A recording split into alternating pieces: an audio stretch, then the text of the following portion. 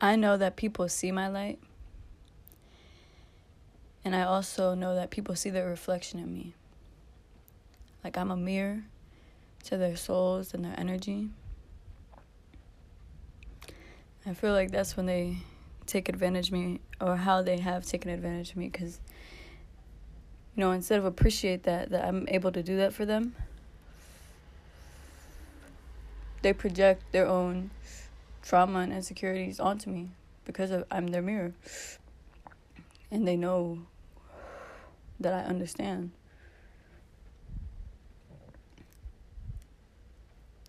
And that's taken a real big toll on my self-esteem over the years, because it's like I came into this world understanding my light, and then so many people just have been offended by it, like disturbed by it, by me just minding my business.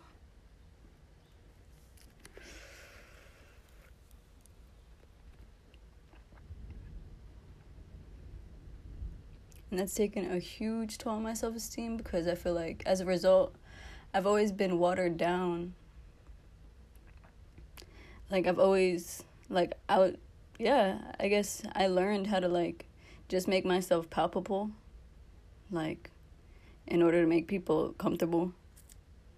And doing that for over a decade, like, doing that shit for, I guess, almost 2 decades, like, it's hard to unprogram that. And it's hard to truly step into my power and my divinity that I've always felt. I've always felt the opulence in my heart.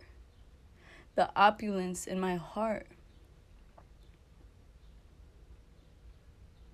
I felt the regality in my heart. I am so thankful for my heart.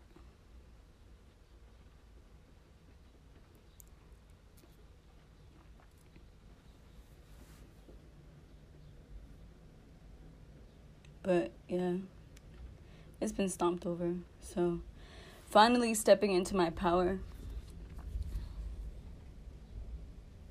has been difficult, because it's just so much programming and so many limiting beliefs.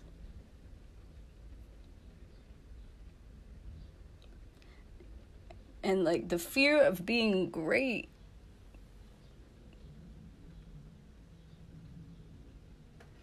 is really painful, because I completely understand my potential, but it's like,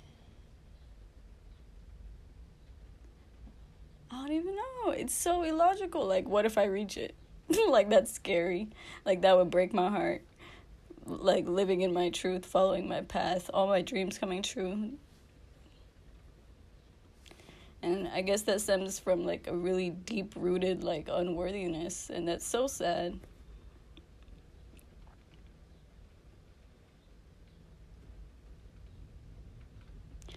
And I don't usually victimize myself. Like, I've been over that.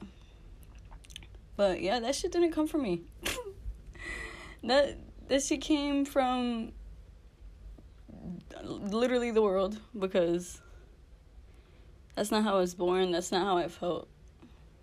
As a baby, as a kid, I, like, literally understood that I was regal. For no good reason. I felt rich in my heart.